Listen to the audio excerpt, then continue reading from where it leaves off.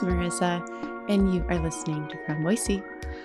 I am out on my work retreat this week, and great news, I've got it all figured out.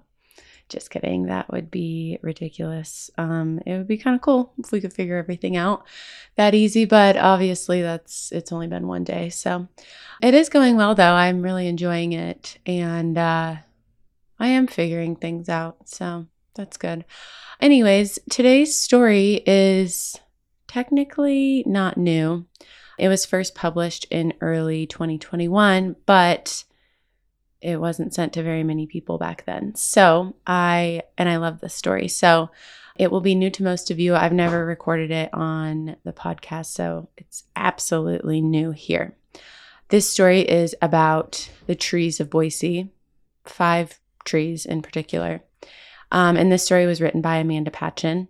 There is a couple places in this story where she says I or mine or my, so just heads up, those are Amanda's words. I'm just reading them. There's also a few French words in here, and I definitely don't speak French, so I did my best. And hopefully I don't butcher it too badly. But anyways, I hope you enjoy this story. Here we go. Once upon a time, French fur trappers supposedly looked out over the Treasure Valley from Bonneville Point and shouted, "See the trees!" After many miles in the hot, high desert, legend says they were delighted by the sylvan beauty of the Boisée River floodplain. Unfortunately, in French, the trees is des arbres, and as much as I would like to live in a city named Arby, the legendary trappers must have been saying, "See the woods," or "See the wooded place," or "Via la place Boisée." As Boisée grew up, it adopted the nickname City of Trees, which is one that it shares with more than a dozen other cities around the U.S. Placing a high value on this, Boisée has an entire chapter of the city code devoted to privileging trees in development and growth. Together, the trees of Boisée are a rich tapestry. Individually, they are avatars of the history of Boisée. The Pittenger sequoia. Giant sequoia, redwood, or, according to wordsmith John Muir, big tree, a species associated with Northern California and only native to the western slopes of the Sierra Nevadas, the giant sequoia is quite literally a California transplant in Boisée. While there are a few other sequoias in Boisée, the Pittenger sequoia that stands in front of Boisée Little Theater is the oldest and the best known in the valley. First grown in the yard of a wealthy local surgeon named Pittenger, it eventually became the property of St. Luke's Hospital. As we humans often do with elements of the natural world, the hospital considered the tree a decorative object and, ill considering its needs and limitations, they paved around it and strung it all over with lights. Repeatedly dragging cords and bulbs along the branches of a tree will obviously damage its needles, small branches, and thinner bark. Paving around a tree creates even more intense damage as it prevents the absorption of water, leaving a tree thirsty for the water shed by its crown. Any tree would find this trying, but the enormous water needs of a sequoia compounds the problem significantly. Native to a cooler, wetter climate, a tree growing outside its home range requires attentive accommodations to correct for these differences. The Pittenger sequoia has had a rough go. It was treated as a decorative object, underwatered and undernourished, and it also had to be dug up and moved. In 2016, the hospital needed to expand, and the tree was in its way. Boisé's regulations require city approval for removing trees in public spaces, and no one wanted to cut down a century-old 100-foot giant. The Idaho Statesman reported that the cost of moving the tree from its location on Avenue B and Jefferson Street over to Fort and First Street was an astounding $300,000 and involved enormous engineering challenges. In the newsletter, I actually have a video from the Idaho Statesman that shows them moving this tree. So if you want to go check that out, look in the newsletter. Like most transplants, it needed to be moved with some of its native soil and as many of its roots as could be preserved. Soil makeup has a serious impact on the flora health, and trees in particular, because of the huge growth and structural needs, require enormous quantities of accessible nutrients. Ordinarily, a forest ecosystem aids this process with a network of fungal life, but in urban environments, these cannot develop. The physicality of the move, the platform and rollers, the 2 days involved, the sheer weight of the tree is impressive. However, it is also impressive to consider the tree's trauma inflicted and resilience demonstrated by such a move. Transplantation requires the cutting of some part of the organism. Anyone who has moved a significant distance knows something of this feeling, the severing of a root or a relationship, the loss of some important connection, some nourishing lifeline. Today, it seems the Pittenger sequoia is enjoying its new location. New growth is visible above the ground, and we can assume that its roots are stretching out, deepening their hold, making the guy wires that hold it up redundant, and forging the myriad of new connections with the ecosystem below.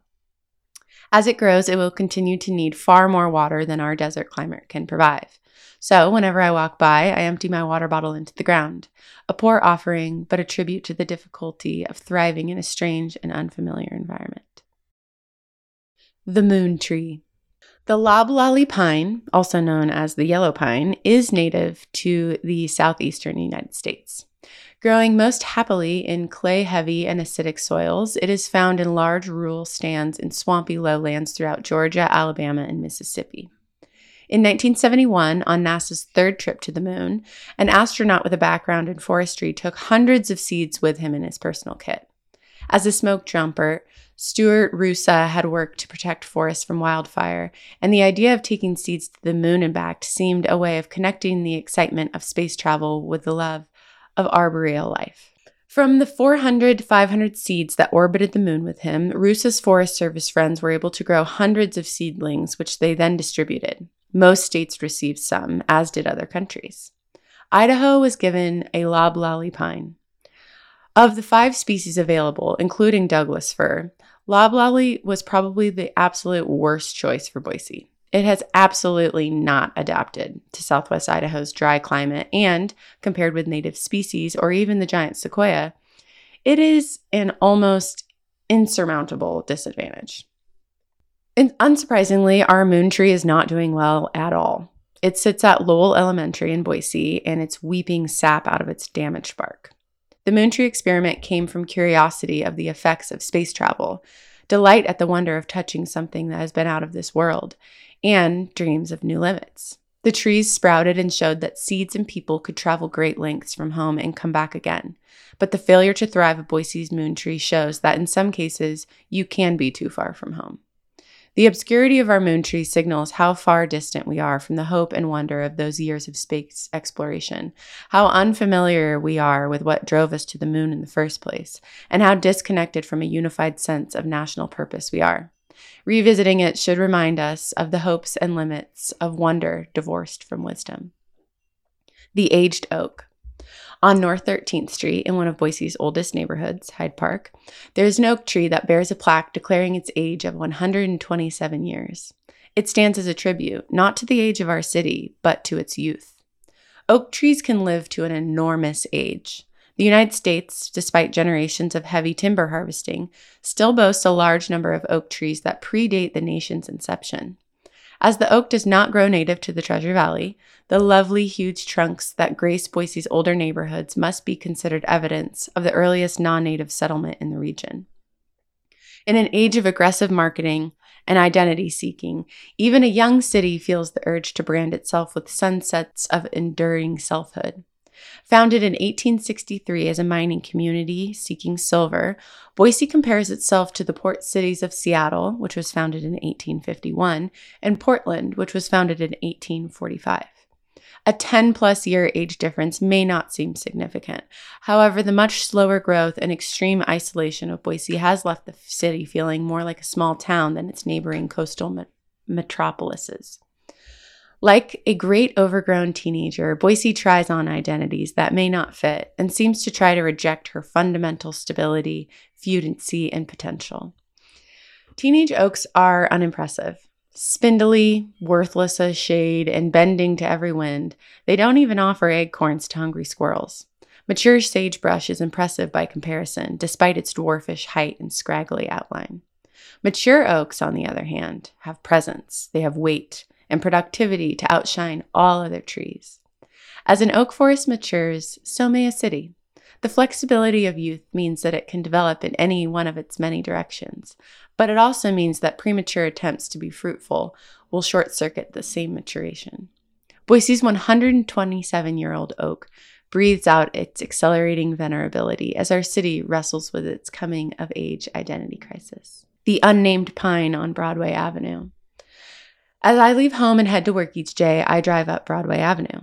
Tree-lined, as many streets in Boise are, Broadway also boasts a median with lovely maples springing out of it. Along the west side, however, there are a few pines scattered along old front yards fronting the busy road. One of these is a particularly dramatic illustration of the uneasy marriage between a natural and an urban environment. Civilization and ecosystems are an uneasy pairing. City planners love straight lines, which are unheard of in the natural environment. When the curves and reentrance of the Fudency encounter a power line, the power lines wins. 100 years ago, digging to bury power or sewer lines was regarded as dangerous. People were cautious of disturbing the earth, very much out of fear of the noxious fumes they might release. Before the germ theory of disease was widely accepted, the bad odors of swamps, garbage heaps, and rotting carcasses were plausible sources of illness. Digging through layers of garbage, old sewage, and marshy ground seemed like an unnecessary risk. While we don't fear digging anymore, the aerial paths of power lines are too well established for cities to endure the expense and the inconvenience of burying all of them. New developments often do go with underground lines, but most power still flows through the city 20 feet overhead. To be a city of trees and a city with traditional power grid is to be a conflicted city. We carefully plant and tend our trees. The older a tree, the more valuable and irreplaceable, and the more we hesitate to remove it. Instead of killing, we butcher. The pine I pass each morning on Broadway stands in mute, right-angled and witness to the tragedy of unreconciled ideals. My own maple. While the significance of great trees helps give perspective on the whole city, on Boise and its hopes and its dreams and its history, we are not the, quote, city of trees without personal connection and investment in them. Emptying my water bottle in the roots of the Pittenger sequoia acknowledges communal responsibility for caring for our natural environment. Caring for the trees in my own yard extends and complicates that communal responsibility, allowing my understanding of the personal and the public to flow in and out of one another. In my front yard stands a 30-year-old maple. Silver bark, 9-pointed leaves, gently spreading branches, its thickening trunk and growing shade mark the 16-plus years that I've lived in this house. A slender transplant when I first moved in, it is now established, graceful, and familiar. In the summer, the dappled shadow of maple leaves shades my front porch, and in the fall, the progress from green to the palest pink to the flaming red marks the season's descent. As my boys have grown and we have trimmed up the lower branches, their climbing adventures into its height have likewise grown. Perched up high, one of them might surprise me as I carry in groceries. Swinging from a low branch, one might show off some gymnastic feat. As I trim wayward branches, eye the shape of the crown and consider its spread, and worry whether it will reach the roof of the porch and suggest the path of escape for one of my restless teens. I imagine decades of growth, hope that a grandchild may one day live here and enjoy the shade and more adventure in and under this canopy.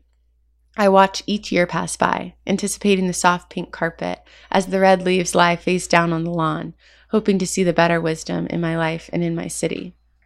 All of Boise's trees offer some lessons of care, lessons about ecological conditions, lessons of community and of beauty. To be a city of trees is to be invested in a continuous and various relationship, to be ready to be changed, to challenge convention, and to submit to the logic of natural order standing in an uneasy tension with our town. That's all I got. Thanks for listening. This story was written by Amanda Patchen. You can find photos of all of these trees as well as that video I mentioned of the Pittenger sequoia being moved in today's newsletter, which is either in your inbox or at fromboise.com. All right, thanks for listening.